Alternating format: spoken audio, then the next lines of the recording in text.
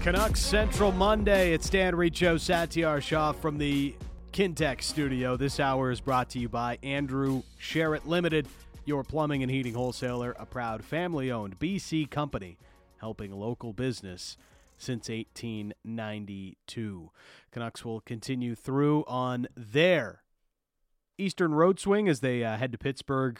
Later on this week, they'll go through Florida and Carolina to close out the 5-game roadie. But yesterday, it kicked off with a 7-4 loss to the Winnipeg Jets. Sat another game where the Canucks show flashes of doing things well, but another game where the Canucks show a complete incapability of defending in their own end, in transition, all over the ice. Yeah, I mean, and it's funny because the big topic of conversation, one of the big ones, especially later on, was Elias Pettersson, stick toss. Yeah. But people left out the context that it was after, he had a couple of chances and missed those chances point blank, and that's why he was frustrated. It wasn't like it was, I'm tired of this or whatever. It's not because we're losing. It's because I had a chance to score. Yeah. Well, I mean, the losing plays a factor. I'm sure it plays a part into it, but without the context, it looks a lot different than how it was perceived. And you can look at the goaltending as well and say, hey, it wasn't good enough, and I don't think it was last night. I don't think the goaltending was good enough, but at the same time, if it wasn't for Delia early, that game would have been 3 or 4-0 in the first 10 minutes, and that's where you kind of get the disconnect between the goaltending wasn't good enough, but if it wasn't for Delia, the game would have been completely blown wide open in the first 10 minutes anyway. So what you're saying is multiple things can be true at the same time. Yes, that is what I'm saying. It's one of those things. It's one of those things. Sat's favorite line, of course. Canucks weren't good enough defensively, and they didn't get great goaltending. Both things were true of yesterday's game, and that generally doesn't, that's how you end up giving up 7 goals in a hockey game with none of them being on the power play and none of them being an empty netter. No, but like I said, on the positive side of everything, they're not really trending towards the playoffs anyways, and they're behind last year's point pace. They were 2 points ahead of where they are this season last year, and that still wasn't good enough. So that means you have to go on a crazier run the rest of this season to even replicate what they did last year and do even more to actually make the postseason. And what are they showing that leads you to believe that's at all attainable? And it's not, but they have the 7th worst point percentage, 7th worst record, and a bottom 5 finish is well within reach. It is. The way that this is trending, there's not a lot of positives to take right now from this team. And the way that they are playing, there's a lot that's going on and a lot that could keep this trending in that direction. And it starts with the captain. I got back to beer league hockey last night. Oh, yeah. And first time since the holidays. We had a game canceled because of the snowstorm, so it's been a while since I've seen the boys, right? Yeah. And I get to the rink and everybody's asking about Bo. So the whole room is just talking about Bo. So last year at this time, everybody was asking you about JT. Couldn't go anywhere, going to summer barbecues, and people were like, what's happening with JT Miller? Gender reveal parties. Gender reveal parties, yes. That's what it was. The partner was more interested in JT Miller's status as opposed to the status of their unborn baby and what gender it was going to be. Yeah. So that kind of tells you about the level of intrigue Canucks fans have around the future of some of their most notable hockey players. Turned out to be a boy. Shouts to Vinny. Oh, yeah. I had a boy, Vinny. But in the summer, it was all JT Miller. What's going to happen with this guy? When are they trading him? What are they going to get for him? All that. And then now it's become what's happening with Bo Horvat. He's now up to 29 goals, Sat. We're hearing more and more about what different interested parties there are. Frank Saravalli did a really good profile up at Daily Faceoff. He's going to join us in the back half of this hour. But the big question is, are they any closer, or how far are we away from the Canucks having a decision made on what to do with the captain? So I do believe it's getting a lot closer, and I think right now the biggest factor is going to be how the trade market develops over the next few weeks here, leading up to the All-Star break and coming out afterwards. And I know Dollywall's mentioned the January 25 date because Pat Morris will be in town because of obviously the junior hockey events being going on here. So there's going to be a lot of agents in town, so he'll be here. And that's a natural time, it looks like, for discussions to be had in person at the very least. And hey, that could very well be the case, and it's going to happen. I wonder if it even happens before that, depending on how the market develops. Right. And one thing that is happening now, I believe, is the Canucks are receiving more and more calls on Bo Horvat by interested hockey teams, because those interested hockey teams are gaining enough cap space as the season goes on here to be able to actually make real offers and have real discussions that can perhaps get somewhere in the next couple of weeks, because there's a few teams now that could strike if Vancouver's willing to retain some salary on Bo Horvat's expiring contract. It's one way that they can maybe squeeze every ounce of a bigger return out on their captain. You know, he scored 29 goals. He is, as it stands right now, especially with O'Reilly being on injured reserve with a broken foot, Dylan Larkin still seemingly remaining with the Detroit Red Wings, or at least that is the feeling everybody seems to have on that situation, even though there is not a contract in place for Larkin, who's also a pending unrestricted free agent. But Bo is having an incredible year. He's always had a great reputation around the league.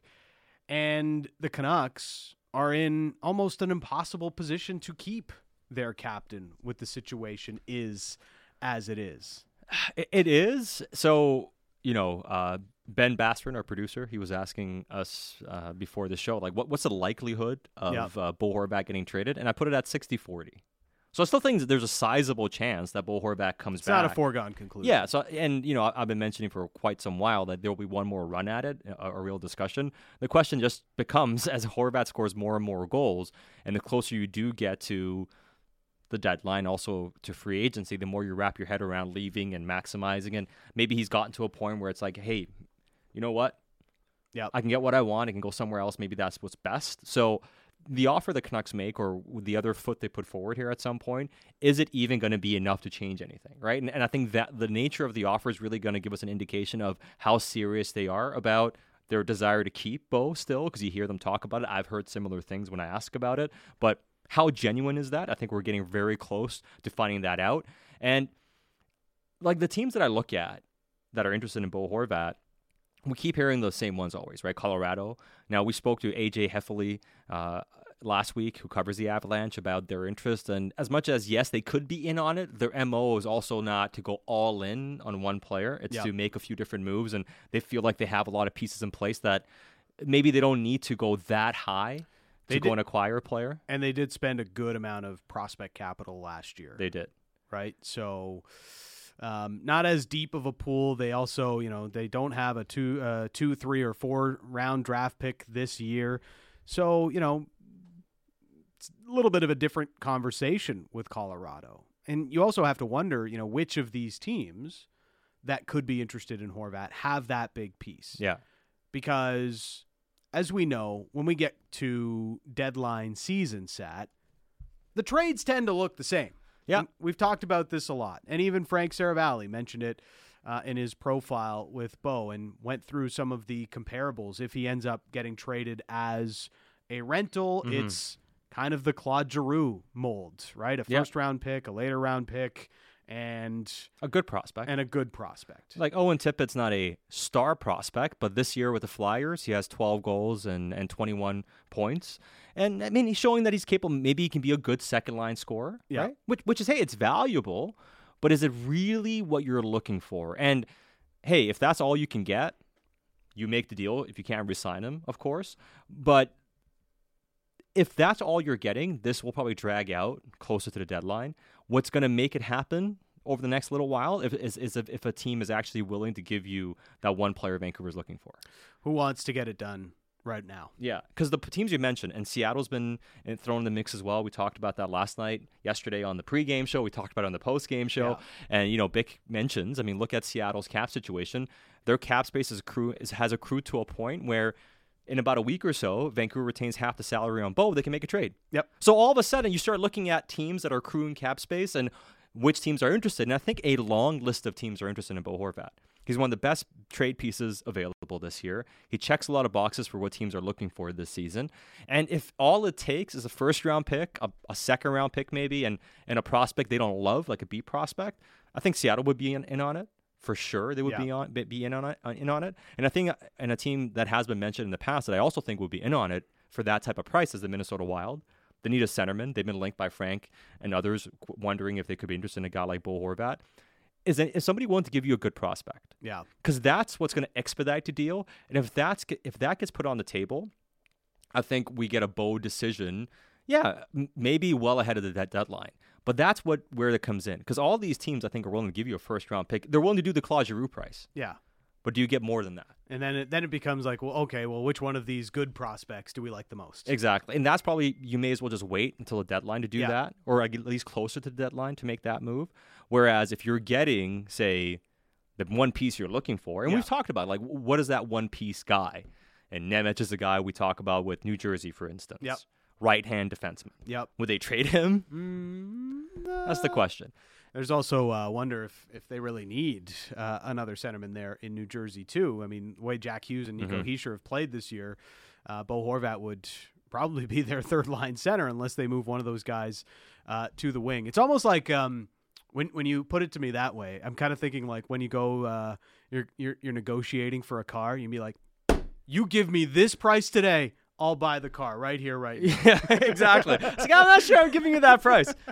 That's $3,000 less than what I'm asking for. Yeah. You know, like, I don't know if maybe I'll do that in a month. Yeah. But today, I don't know. No, Like, today, I'm not doing that. this deal car's today. only been on the lot for 2 weeks. Yeah, I'm not in a exactly. rush. I'll wait for it. And that's kind of part of it here. And I know R-Dog's asking for names, you know, for players. And we've actually mentioned a lot of names. And last week we did the 5 teams that could be interested, 5 names to watch out for. And we mentioned guys like Patrick Nemec, of course, and some other players as well.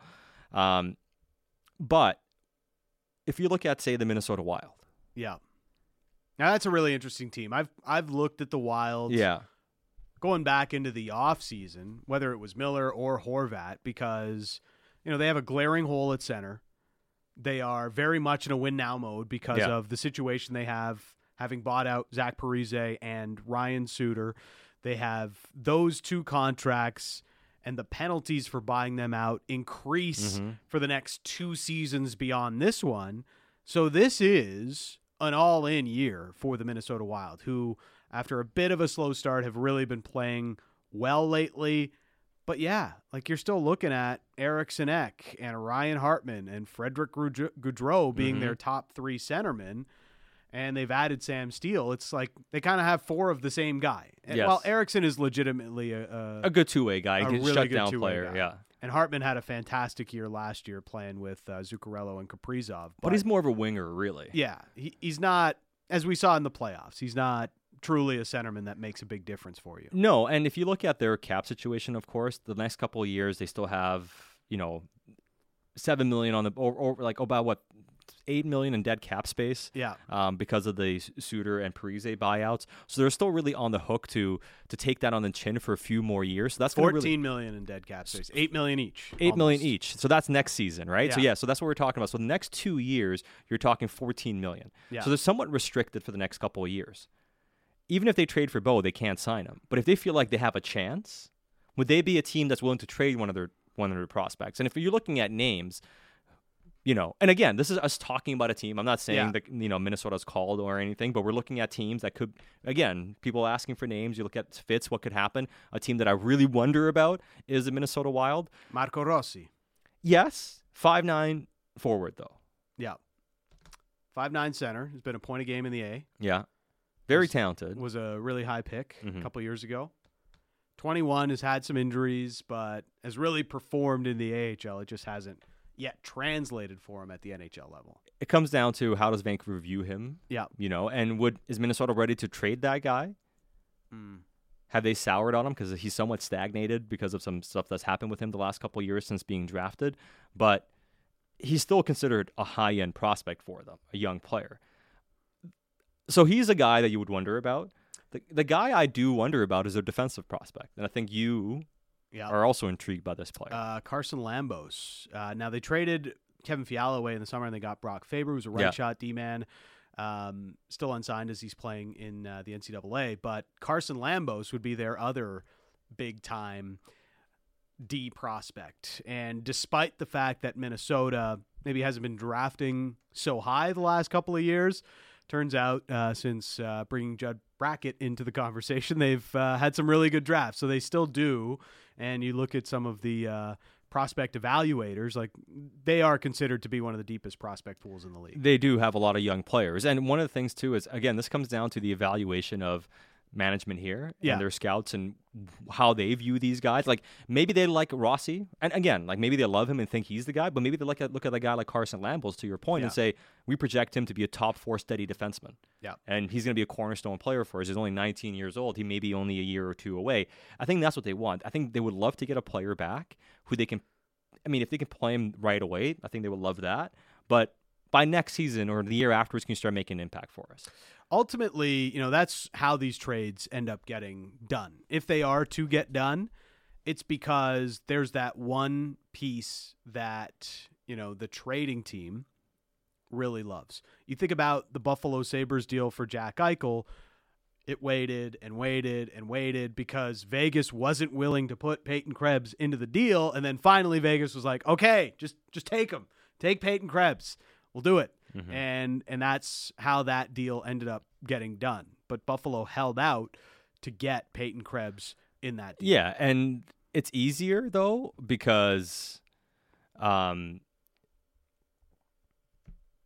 you had term on Jack Eichel's contract. You don't have term here on Bo Horvat's contract, and that's why a team might be reluctant to give up that higher-end prospect. So one of the interesting parts of any negotiation, if the Canucks go down this road with Horvat in the lead-up to the deadline, do you allow teams to talk to Horvat? So I think you do, only if you have such an overwhelming package and a good deal that you have to throw it by Bo to accept. But generally speaking, I don't think they would like. I think they would like to make the trade without allowing anybody to talk to Bo. Yeah.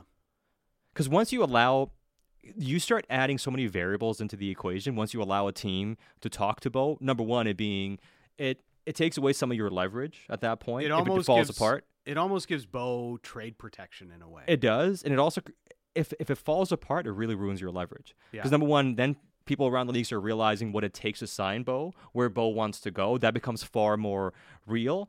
I think it does hurt his value because it's like, hey, you're not going to get what you wanted because he's not signing with that team. So other teams look at it and say, hey, if he wants to be here, it's kind of like we mentioned the Giroux trade was different because he said he didn't want to go anywhere except for Florida. He could really choose where he wanted to go. Yeah. If you open up the discussion for Bo, it becomes, to your point, like a no-trade clause. You ruin your leverage. So I think they would love to make a trade without at any point allowing the team to talk to Bo Horvat.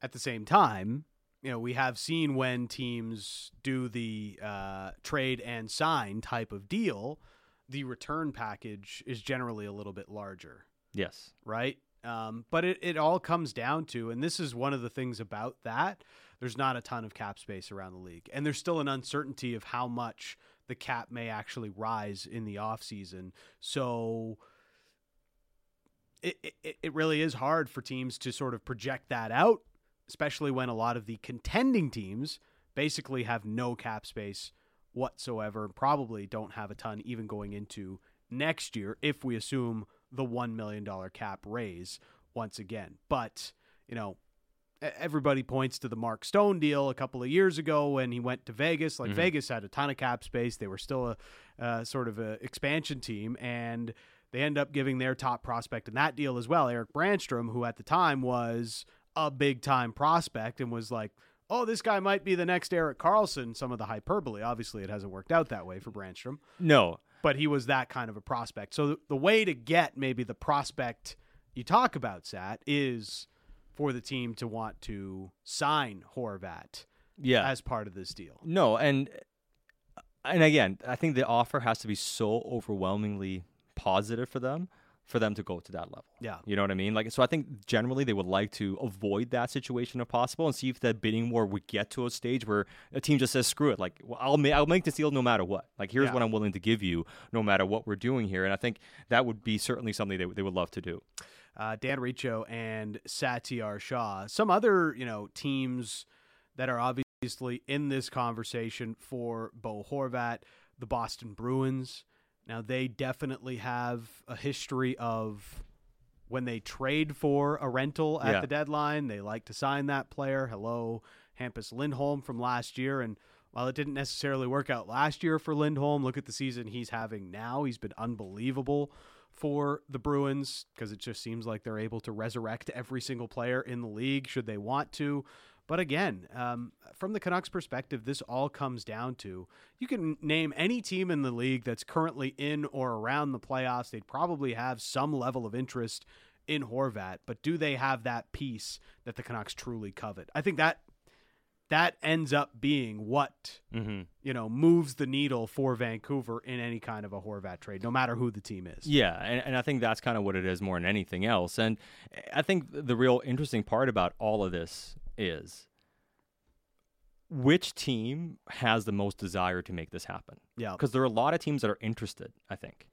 Interested in, kicking tires, interested, asking, and again, willing to do the little things here and there. Yeah. But is anybody willing to say, hey, like Bo is the guy we want, is going to put us over the top? Minnesota, I look at, again, just wondering, are there a team that look at it that way? Because you have somewhat a limited window, you have some young players, you have a chance. The West is kind of wide open this season. Do you feel like this is your chance to win a cup this year? And that's the type of player you're missing. They feel like a team that could really try to go the extra mile. At least in my opinion, I felt that way about Minnesota for a while. It just seems, whether it's Bo or Ryan O'Reilly, both of those players make a ton of sense for Minnesota as they look to push for a Stanley Cup this year. Now, Jim Rutherford did a couple of interviews with Pittsburgh media, and why does this factor into this conversation, Sat? Well, part of the conversation yesterday in the locker room at Beer League was there's a segment of the room that's like, you got to trade Horvat, I'm tired of seeing the same thing over and over again. Then there's another corner of the room that's like, how do you trade your captain? He's got 30 goals. He's on pace for 50. He's been everything to this franchise, and you're just going to go trade him away? So that's kind of how people feel. But again, it's kind of Canucks Twitter right now. Yeah, but that's kind of being caught in the moment, right? Like you have to. We talked about this last year. You got to make tough decisions. Yeah. And you can't bring everybody back. You can't bring everybody back and feel like the team's going to improve. And Rutherford, when speaking, was asked a couple of questions about the situation in Vancouver. And this is in Pittsburgh Tribune Review. I knew it was going to be a challenge. We had some work to do to improve the team. It's been a little bigger challenge than I expected to unravel the cap situation here. The sooner we can do that, the sooner we can move forward and improve the team. So it's Rutherford and this whole Horvat conversation, the cap situation has been a little bit more difficult to unravel than expected. Well, that forces you to doing something you may not have wanted to do in the first place, but now are almost forced to do because of a lack of avenues elsewhere. Yeah. And that's something that Rutherford told us in the now infamous interview from a couple of months ago. We may end up having to do something that we didn't initially really want to do. Well, and that's the realization. And we kind of joked about this last, even throughout the course of the offseason. That when Rutherford came in, there was a lot of, gusto about we got to make trades, Yep. we got to get rid of cap space. There's a lot of stuff that we got to do. We're going to be aggressive, and we're gonna get this done. And then it was a realization of, it's a lot harder than I thought to try to move some of this stuff out, right? Oh, there's a flat cap and nobody wants any of these guys. Yeah, it's a lot harder, to move out a lot of these players. And I think that's part of it as well. And yeah, I think they're willing to do some other stuff, but I still don't think they're willing to just do stuff for the sake of doing it. It's about, can we do something that allows us to get some younger players and to get some players that will help us out and give us some flexibility. It's not just like, I guess we got to trade Thatcher Demko now because we're not going to be good. It's not that. It's more about, can we accomplish the things we want to accomplish by doing some things we weren't really considering to do initially when we came in. And every reset, or I don't want to say rebuild, but like quick reset, whatever you want to call it, whatever term you want to use for it, does involve trading away a big piece. People laughed at the Seahawks for saying, that they want to remain competitive even after trading away Russell Wilson. And They traded away Russell Wilson. They still end up with a high-end draft pick, and they make the playoffs. But they had to still make a big move in order to reset the franchise and set it into a different direction. Some of that was forced, obviously, by what Russell Wilson wanted. But even you think of hockey examples, too. Go back as far as the Bruins when they traded away Lucic and Martin Jones and got a bunch of first-round picks. None of those first-round picks amounted to anything, but it gave them the chance to reset that team, and that's why they've been good, not just when they beat the Canucks over 10 years ago now, but still today they're the best team in the National Hockey League. So all of these things are, clearly have to be a part of the plan when you are resetting it, and it just seems that Bo Horvat is that player that's going to be it for the Vancouver Canucks, at least from my opinion. Dan Riccio, Satiar Shah. We'll keep this going. Frank Saravalli is going to join us. Daily Faceoff had a piece on Bo Horvat today, and we'll get his thoughts on the latest as the trade market develops around the Canucks captain. That's next on Canucks Central.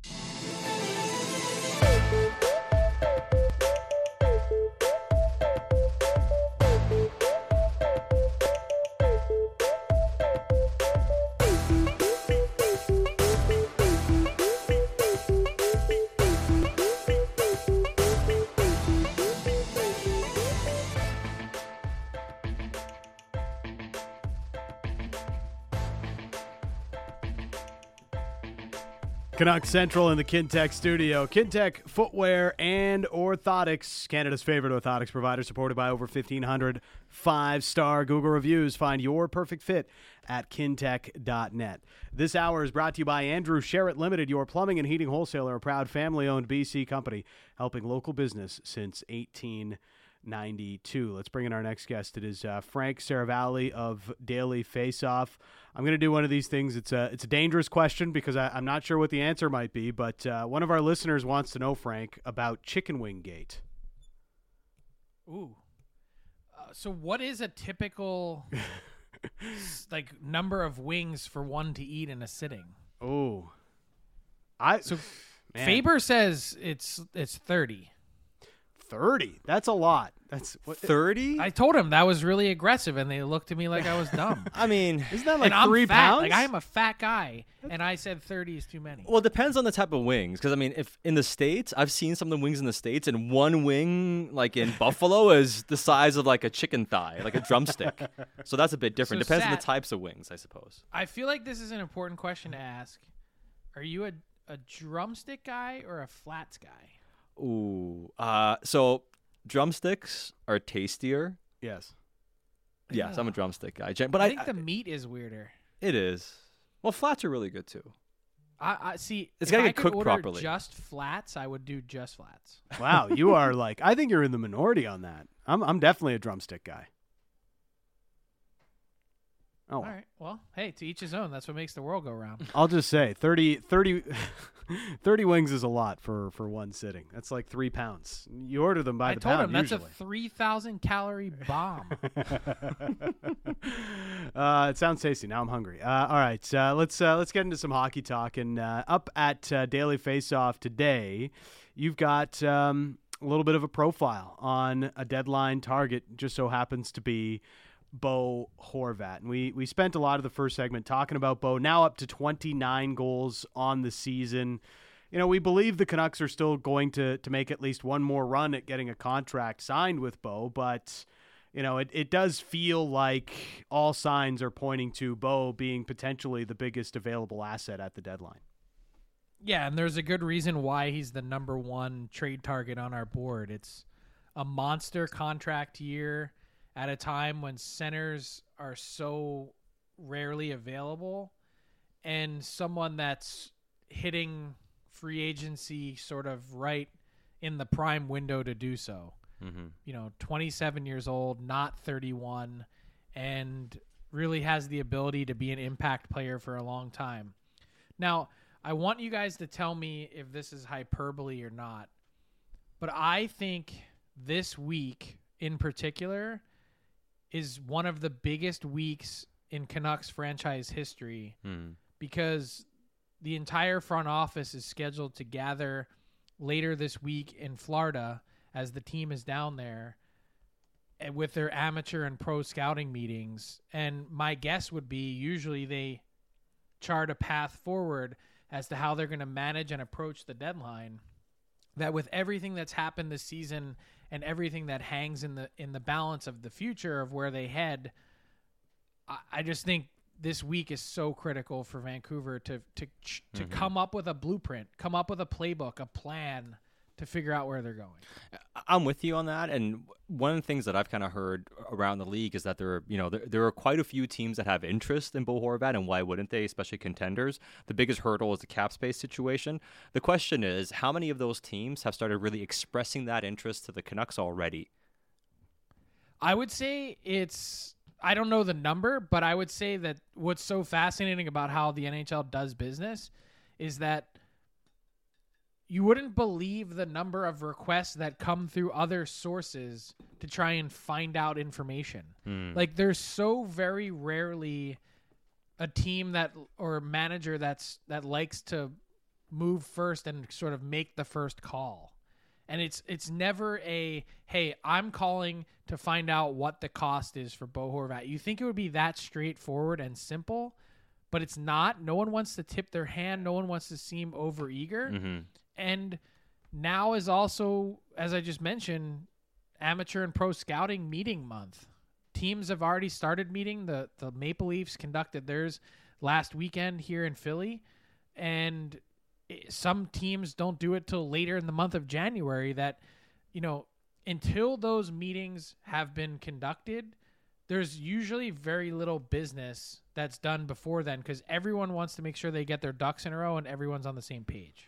It almost feels like the All-Star break tends to be when things start to really kick into gear, after everybody gets these scouting meetings done, and then they really set out their plans for what they want to go out and get ahead of the deadline. Dan, I was just saying today that I think this week, All-Star break with the bye weeks being conducted before and after is really the perfect time to make a trade, to give, if you can, make it work, to give your player the opportunity to get comfortable during that bye week and settle a lot of the off-ice issues that come with a trade, finding a place to live, bringing your family in, getting them comfortable. That's a unique opportunity with the bye weeks back for the first time since 2019 to do something like that. Yeah, it's certainly lining up to that. And the thing we've been talking about as well is, like, on the Bo Horvat front, as far as an offer goes, it really comes down to how badly a team wants him, right, Frank? Because if we're talking about the traditional trade deadline package of a first-round pick and a prospect, maybe, another, mid-round pick or a second-round pick or something like that, this will probably drag out until the trade deadline or close to it. Mm-hmm. Is a team actually willing, which teams do you think could be motivated enough to give the Canucks the piece they're looking for to get ahead of it by that degree around the All-Star break? I don't think any are standing out in terms of being over-eager to pull something like that off. A lot of, for the reason I just mentioned, unless I'm missing something, unless there's been some communique that has gone back and forth between teams that, someone has really indicated they're willing to pay a premium. If that were the case, it would have already happened, right? Mm-hmm. I would think. And I also think you're right in that it would be right to expect one more push from the Canucks to at least get the, sort of confirmation that they're not in the ballpark to get a new deal done. Mm-hmm. Frank Saravalli, our guest. So you kind of size up the market in this piece on Bo and look at, trade returns around this time of year for an asset like Bo Horvat. And I think from the Canucks perspective, it's always been about getting that one prospect that they really love, knowing that the first round pick is probably going to be in the 20s or towards the end of that first round. And it's not always as valuable as it sounds when the trade is made, but it's kind of hard to get that premium asset for just a rental, isn't it? It is, and that's why I included the idea of here's what the return might look like if it's a trade and sign, which I think is probably more likely, in that if it is just the rental, I think Sat is bang on that this could linger for a while and go right up until the deadline. But my guess is that whatever team is willing to unload those types of assets that the Canucks would be looking for, that they're probably going to want to lock the player down knowing that they gave up so much to get him. They don't want just one, 6 to 14 week run of Bo Horvat in their lineup. They want him to be a franchise centerpiece for the next number of years. And so that's why I pointed to the Mark Stone trade from Ottawa to Vegas and the extension that followed shortly thereafter. And I think what's important to point out about that, especially when you look at the return, which the centerpiece of that was Eric Brandstrom, who a lot of people considered at the time to be the best prospect currently playing outside of the NHL at the time the deal was made, that maybe it's a reminder that even though it's way more comparable Horvat to Stone rather than J.G. Pageau, who was another trade and sign piece, coincidentally enough, from Ottawa to the Islanders, that sometimes it's better to get the picks than it is to get the prospect, because the prospect doesn't always pan out, and you're also dealing with a team that's ready to give up the prospect that has typically more intelligence than you do. So I think there's always some caution in that, but I do think there's no question that the return would certainly be stronger for a team that's likely to trade and sign. Yeah, and I think the only way a team is willing to give that price for a rental is if they actually think this is their window to win a Stanley Cup. And I keep looking at teams and I'm like, okay, maybe Colorado, but the Colorado won last year, and are they really a team that's going to go out there and give everything they have to make that type of a deal? I'm not quite sure they're there. I wonder about the Only Minnesota... if they could keep him, right? Right, and even then, like, that might be hard with their situation. And so with a team like Minnesota, I know you mentioned Minnesota before, especially because they have the big cap hits next season as well, $14 million, and the year afterwards. And you look at the division they're in, they're not that far off from maybe being the best team in the division. They need a centerman. Is that the type of team that may look at it and say, we'll pay that price because we feel like this might be our window to win a cup this season? See, I would have a hard time believing it, and part of the reason for that is because those dead cap hits, to your point, increase. They go from 12 and change to 14 and change the next 2 years. That you actually need as many young assets and draft picks competing for spots and playing and contributing to your lineup that are on entry-level contracts. And so maybe you're looking at a pick that would be involved further down the line and maybe only one prospect that doesn't cripple you if you're moving. But I don't get the sense that Minnesota is any sort of, win now, like we must do everything we can to go all in. Like I don't think that's really their style. And I think similarly to Carolina, Horvat is almost an ideal, perfect stylistic fit for everything that the Canes would like to accomplish. Ideal second line center, can play the bumper spot on their power play and make their power play infinitely better, can win you huge draws in critical times of the game. Although I found it was interesting doing this research for this player profile that Bo is 10% better on faceoffs in the offensive zone as compared to the defensive zone. I was surprised to find that out. He's just a shade over 50-50 in the Canucks' own end, which I would not have expected or guessed given how good he is, his overall numbers. But nonetheless, he's perfect for Carolina, yet the cap space is going to be an issue, and they have the assets, I think, to get it done, but that's not their MO.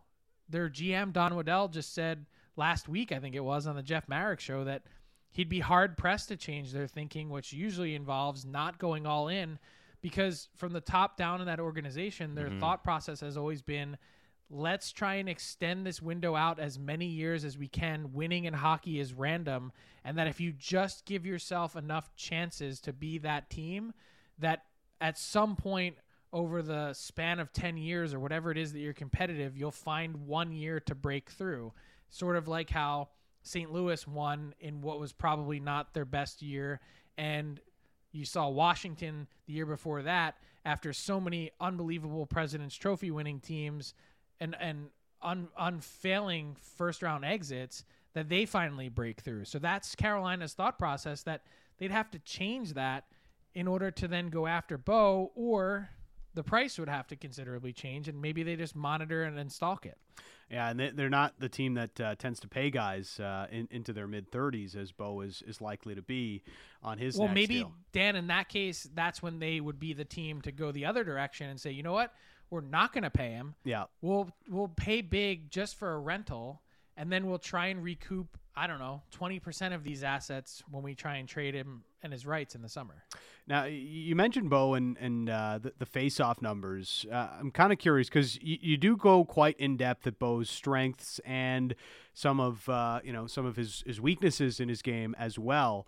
And we often hear like Bo is the most among the most complete centers in the league, and we've always sort of looked at that and wondered, like, is he as good a defensive center as he gets talked about sometimes around the league? And when you popped the hood, what did you find? And do you think the reputation almost is higher around the league than maybe what we've actually seen from Horvat at times defensively? I would say that the reputation is higher in your market. That when you look at his game and look at it really closely and watch game by game, shift by shift, and really hone in on his specific play, that there are some deficiencies defensively, a lot of times in terms of puck watching. Some of it is also in terms of footwork and skating. And it's not from any lack of want or effort or compete level or anything like that. Part of it is just pure defensive awareness. And I think when you watch him hone in on the offensive awareness, that really comes natural to him in terms of being in the exact right place at the exact right time. I wonder if that's actually in some ways a little bit more teachable. Like, he does battle for loose pucks. He can block shot. Like, he's not afraid to do any of that stuff. And he can arrive in the right spot at the right time. But some of the lack of footwork, I think, hinders him in handling the right assignment and quick strike plays through seams. So I think that's part of it. And I really, really drilled down on watching some of that to say, hey, we know that he's known as a complete player, and he's certainly way more complete than most. But I think I say all that to say that he's not perfect. Yeah. And there are certain flaws that exist from time to time in his game. Well, and what you just outlined, and I thought your scouting report on Bo was, almost perfect in terms of, how I see it as well. And because he's a really good player, but he is flawed. And for a team like Vancouver that has real clear deficiencies in need of those two-way centermen, those two-way forwards, and where they find themselves, I just wonder if it makes sense to be paying Bo the money he's looking for, 8x8 or something along those lines. So the question does become, because we always, we hear stuff too, right? And this always happens during the season. The hype gets out of hand. We hear the numbers are really massive. And to what you're mentioning, you take a deeper look, you really start seeing some of the flaws. Ultimately, what type of money is Bo looking at in free agency? Like, is a team willing to give him more than what JT Miller got? Like, would a team actually give him $8 or $9 million over 7 years? Like, I think someone would do 5 years or something, but does the team really view him to that degree?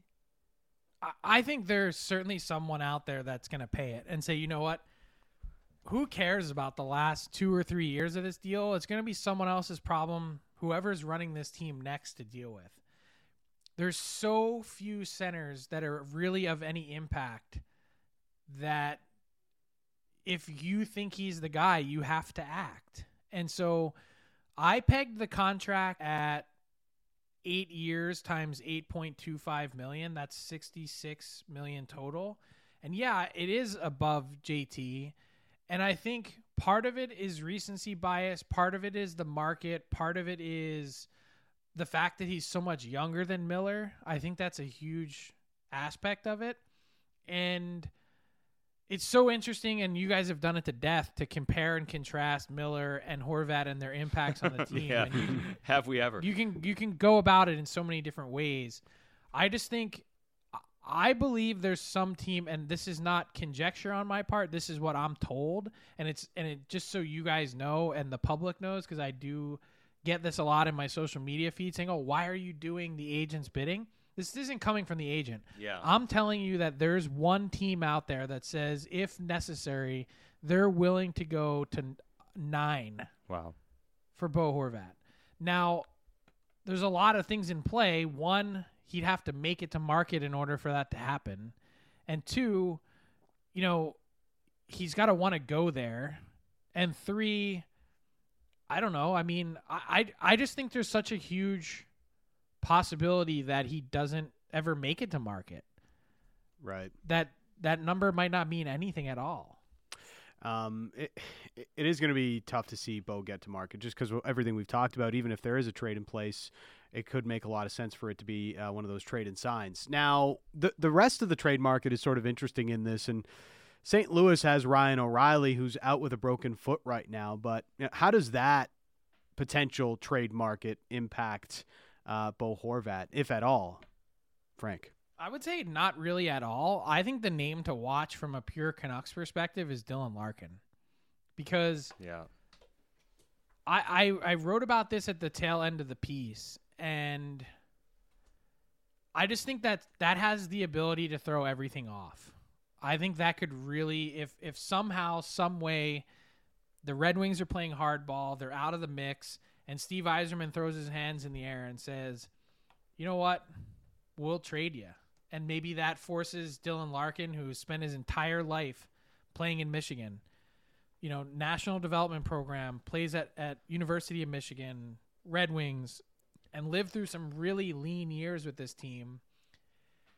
If they're not able to come to terms, all of a sudden you have the same market of teams, and they're looking at it and saying, well, Dylan Larkin, at least historically, has higher offensive upside that we can bank on. And we didn't even really get into the repeatability factor for Bo that I tried to drill down on in just a surface way with shooting percentage, but also really looking at how many of the goals that he scored this year were off of deflections. I think it's 9. Mm-hmm. Yep. Yeah. How many years are you going to be able to repeat that? I don't know. I think the answer is he's probably closer to the same guy, 30-30, that we've seen from him in his career. And I think some of what he's picked up from Adam Oates can be done again. But I think there's been an extraordinary bounce. The power play stuff is repeatable. Even strength, probably not. Like, he's not a 40-goal even strength scorer. I don't think.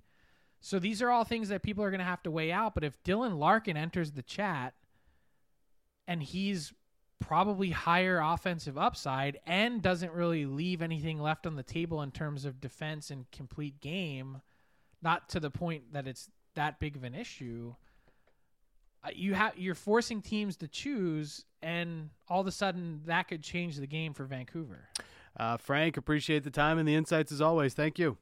Thank you, guys. Have a good week. There's Frank Saravalli joining us here on Canucks Central. Some fantastic insights and a really good scouting report on Bo, as we talked about over at Daily Faceoff. Yeah, and the thing we talked about as well in the opening segment was there was more interest in Bo Horvat around the league. Teams are interested, and there's always the kicking tires aspect where somebody says, "Hey, how you doing? That guy available?" and whatever. But the actual putting something forward stuff is what's not happening. And like I mentioned in the first segment, there's more and more teams interested in a player like Bo Horvat.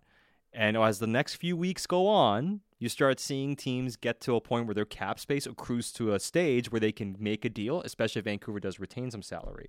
And one thing that Frank mentioned, which I think is spot on and a good point, a lot of teams are holding their scouting meetings right now. Yeah. That's where you really get a sense of, okay, here's what we have, here's how we view our players. And that's what you need to figure out, too. It's like, so what's going on with their prospects? What's going on with their young players? Where are we at with these guys? Give me our rankings. It's kind of like, okay, well, here's how these guys have progressed. Here's players we may feel like are more expendable. These are the guys you want to hold on to. These are the guys you may be more willing to trade. Once you know all those things, then the team has a better chance of, or better idea of what they're willing to trade or not, and what type of offers they're going to be able to put out there. And that's why over the next few weeks here, we start getting to a point where things start moving. We start getting the teams that are interested. They have their ducks in a row. They can start moving on things. And does that expedite it at some point? We'll continue this chat around the Canucks and even bring some JT Miller thoughts into the conversation as well. It's Dan Riccio, Satyar Shah, Canucks Central.